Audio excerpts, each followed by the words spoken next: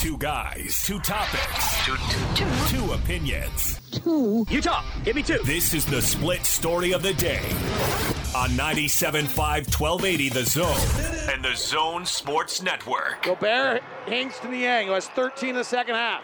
Bogdanovic bullets it down low. Rudy's wide open at the rim for a dunk. Jokic left him. Assist.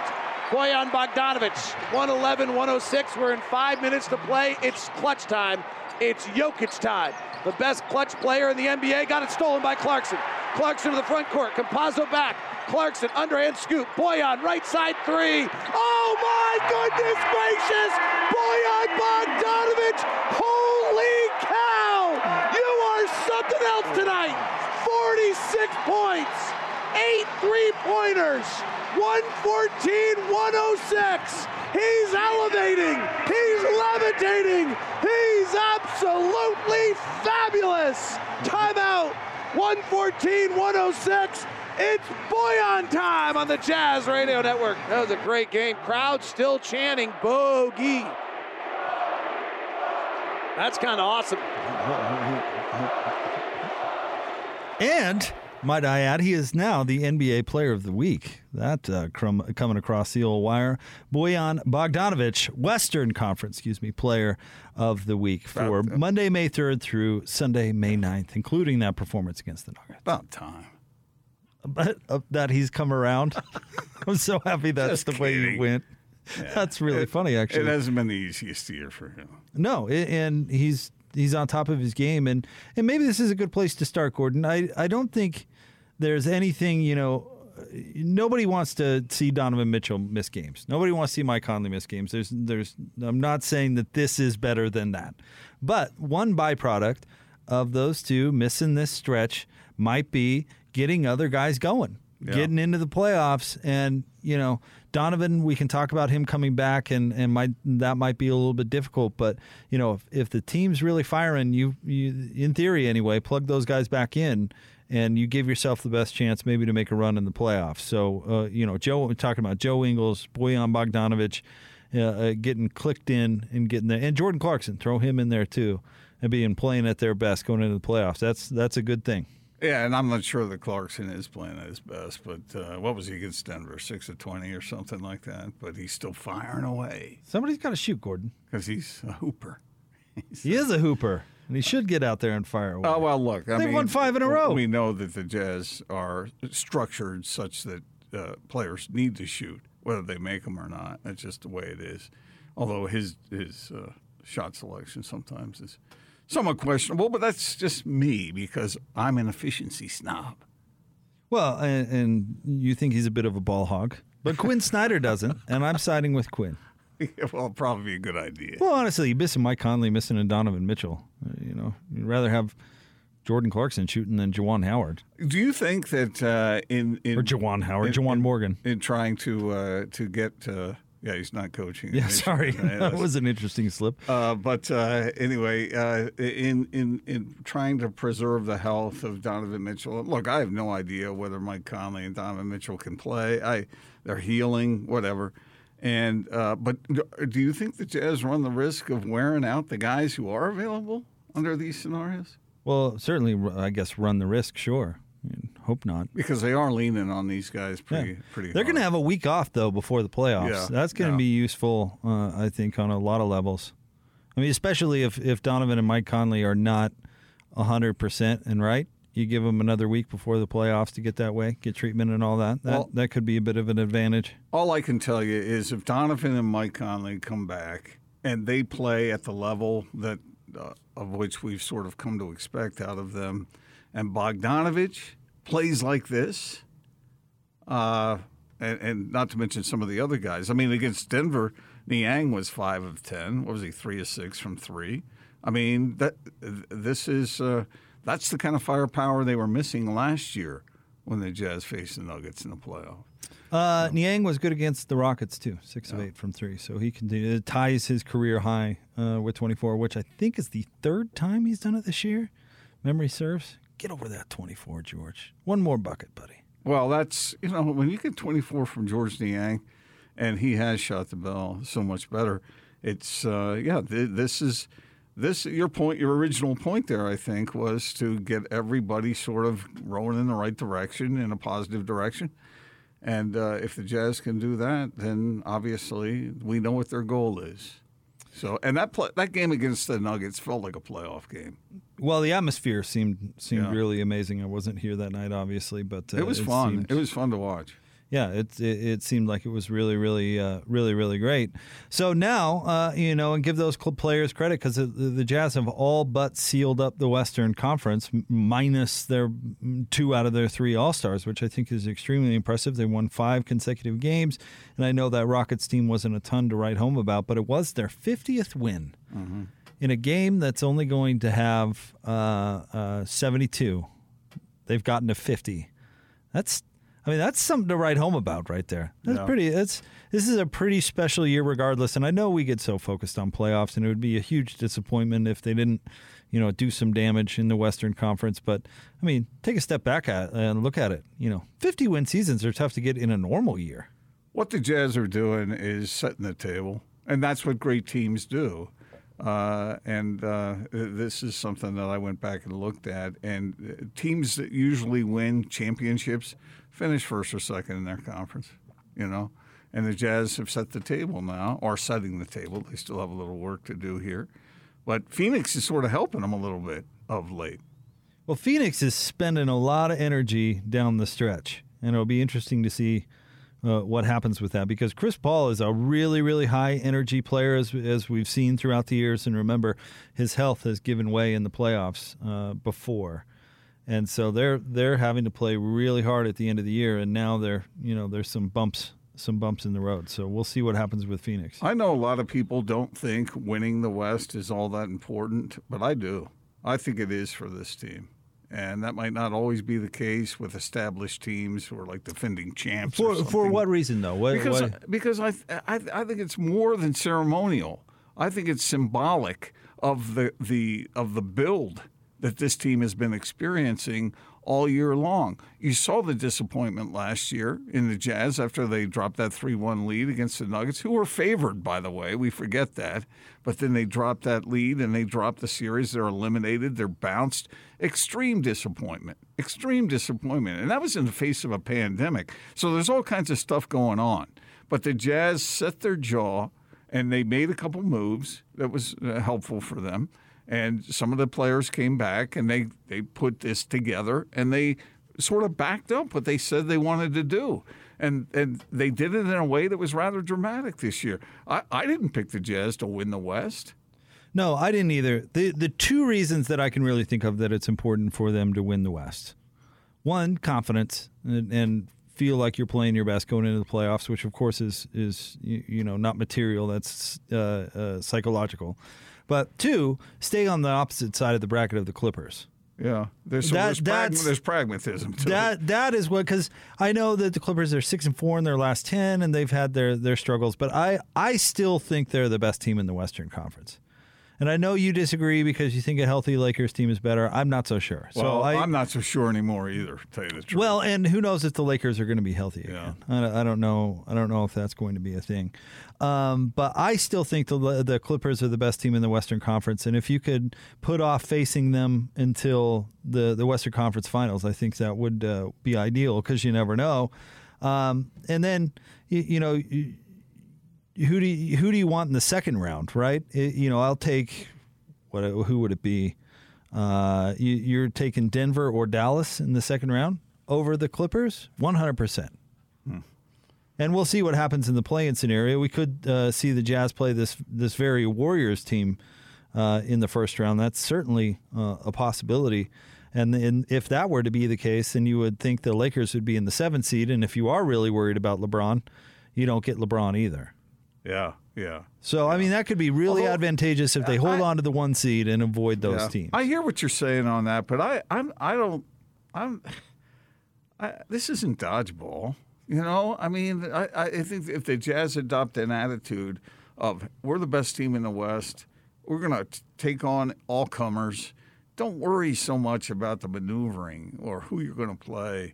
I like your first point, and the second point is truthful, but It'd be helpful for the Jazz not to think that way. Well, the thing about the maneuvering is the way we gauge a successful season is skewed. Like I know you wrote a column about the best teams in Jazz history, and we all look at that Western Conference Finals team with Darren and Booz as the kind of best of that run.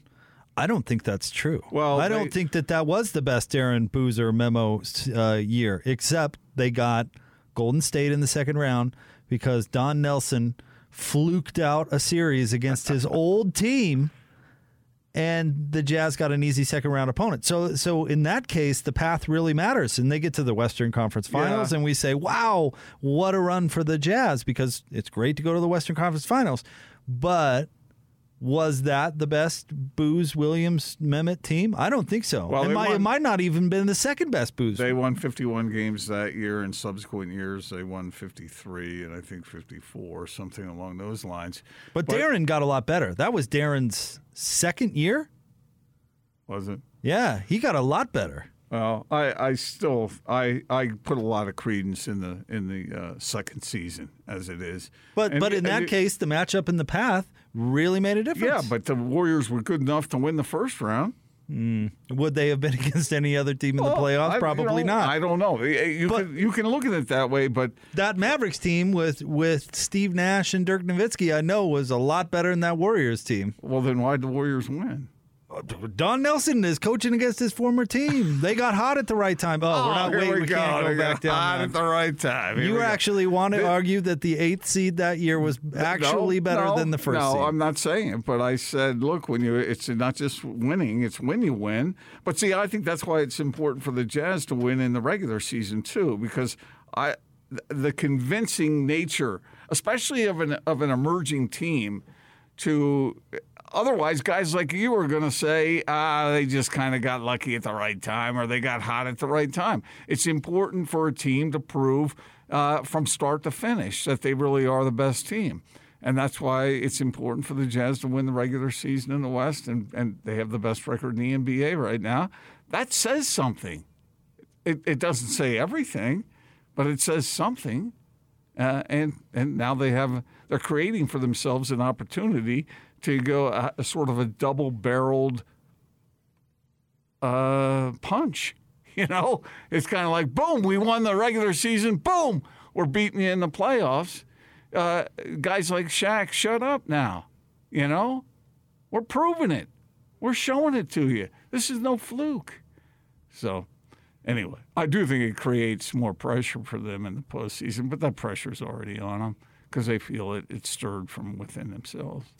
All right, coming up next, I've got any number of kind of peripheral things that I need to run by you because we haven't done a show together for a while. So, NFL Draft, Aaron Rodgers, Bob Baffert over the weekend, the whitest head of hair in sports. It's controversial. So we will talk a lot of Jazz basketball, obviously, but I do have a bunch of stuff I want to run by you. So much for cheaters never winning. Well, I always felt like this guy was, not to ruin the tease or anything, but this guy was kind of the Lance Armstrong of horse racing.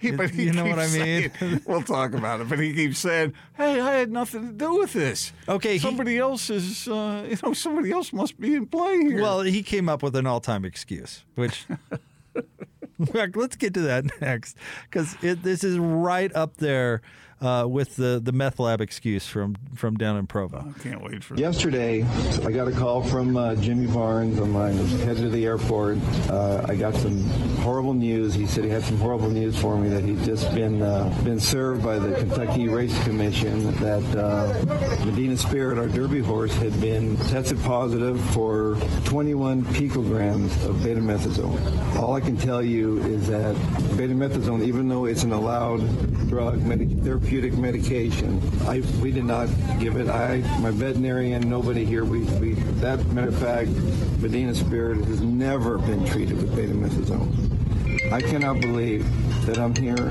before you guys. I never thought I'd be here. Yesterday, I got the biggest gut punch in racing for something that I didn't do. It's disturbing. It's an injustice to the horse. All right, band of the day today is Jefferson Airplane, selected by me and brought to you by Live Nation Concerts. Buy concert tickets and get the latest tour news and artist insight at livenation.com. That was Bob Baffert, notorious horse trainer, Gordon.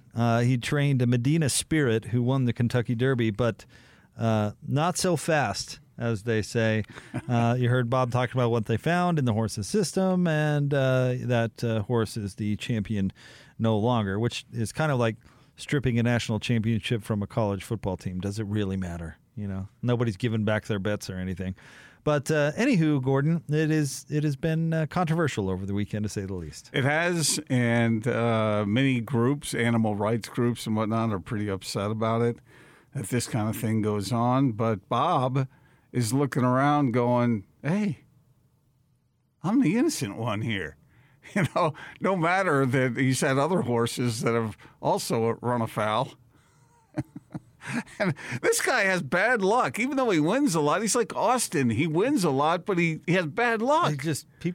Random things happen that get him in trouble. Okay, so you ready for his excuse, or at least a theory he's thrown out there? Does he think someone snuck in there, or somebody messed up the test, or does he think somebody snuck into the barn? Because aren't these horses like guarded 24/7 with video cameras and personnel and all that?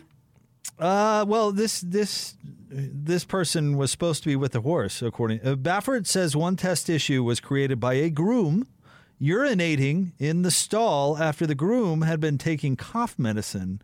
The horse ate some of the hay. Oh. Had a groom. He was a little under the weather. He was taking some Dayquil, and he had to pee. So he peed right there where the horse eats. He can walk across the yard and go to the restroom, or he could just pee right there. Yeah, Come on. What would you do? He's going to pee right there where a $1 billion horse happens to be feeding. Yeah, that sounds like a believable idea. So, anyway. I mean, this horse is like a freaking king. You're going to pee in his food? Apparently, it sounds like something that probably happens all the time. And you just... Why should you go to jail for a crime someone else noticed? Yeah, Bob. You need to hire Bob Loblaw.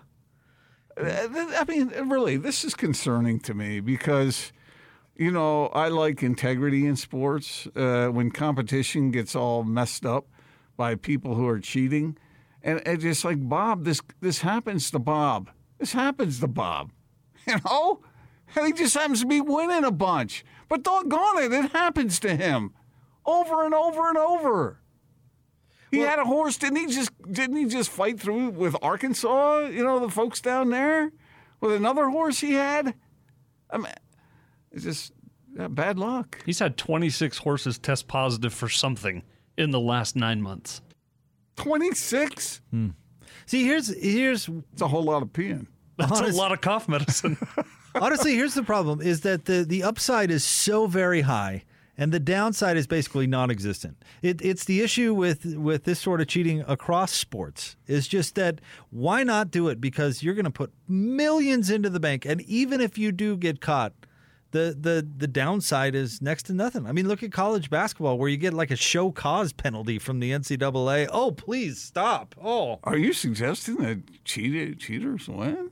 That's the way to go? I'm suggesting that maybe they wouldn't be so willing to cheat if the downside was a little bit more significant. Like a lifetime ban? Well, I mean, there's a reason that gambling inside sports is basically non-existent, because the downside is just not worth it, right? Not worth it. Okay, so here's the thing. I've heard apologists say, why would Bob Baffert be cheating? He's already a Hall of Famer, Why would he put all that at risk? Well, you're the one who just estimated his horse worth at $1 billion. So, I mean, I think the conversation can stop and end there, right? Well, it's not his horse. He trains it, but, he's benefiting from said horse. As I was reading through this information, I'm trying to sort of play judge and be real objective about it. But and all these things are going through my mind, like some sort of conspiracy. Somebody has it in for Bob. Somebody's trying to hurt his reputation. But I just don't. I think these horses are so well protected. It doesn't make sense to me, all these excuses. Well, it's just because that's exactly what it is. It's excuses. It's dodging. Is there any conceivable way he could be innocent in your mind? Well, sure. I'm not there on the ground. I don't know. But it doesn't look good, I'll tell you that. And if he's not innocent, I mean, find a punishment that's going to make sure he is innocent next time. Like maybe there shouldn't be a next time. I read in a Larry McMurtry book that this one character got his eyelids slipped off or cut off. Ow! So he had to have his eyes open Top and bottom all or? the time. Yeah. So basically, to drive him insane or whatever, because you think if the downside of fixing a horse race would be losing your eyelids, you think he's going to do that? I don't. Are you suggesting that somebody take a knife to him? Well, I mean, it could be a scalpel. I don't really care. Use a laser. Yeah, you can do it professionally. Yeah, it doesn't have to be so gruesome. Get our friends at Davis Vision to help out. And then how many trainers in the future would be willing to run that risk? Probably not very many. See, my problem with this whole thing, beyond the competitive lack of integrity, what about the horses? They're fine. That horse is going to be put out to stud regardless. That horse is going to be doing nothing but mating for the rest of its life. That horse is fine. Wait. What's the latest? Is the horse going to run in the Preakness because it's entered? The horse is not speaking. Get Mr. Ed in here. We need interpretation. All right, stay tuned. We'll have more Big Show coming up. Half our listeners go, Mr. Who? 97.5 and 1280 The Zone.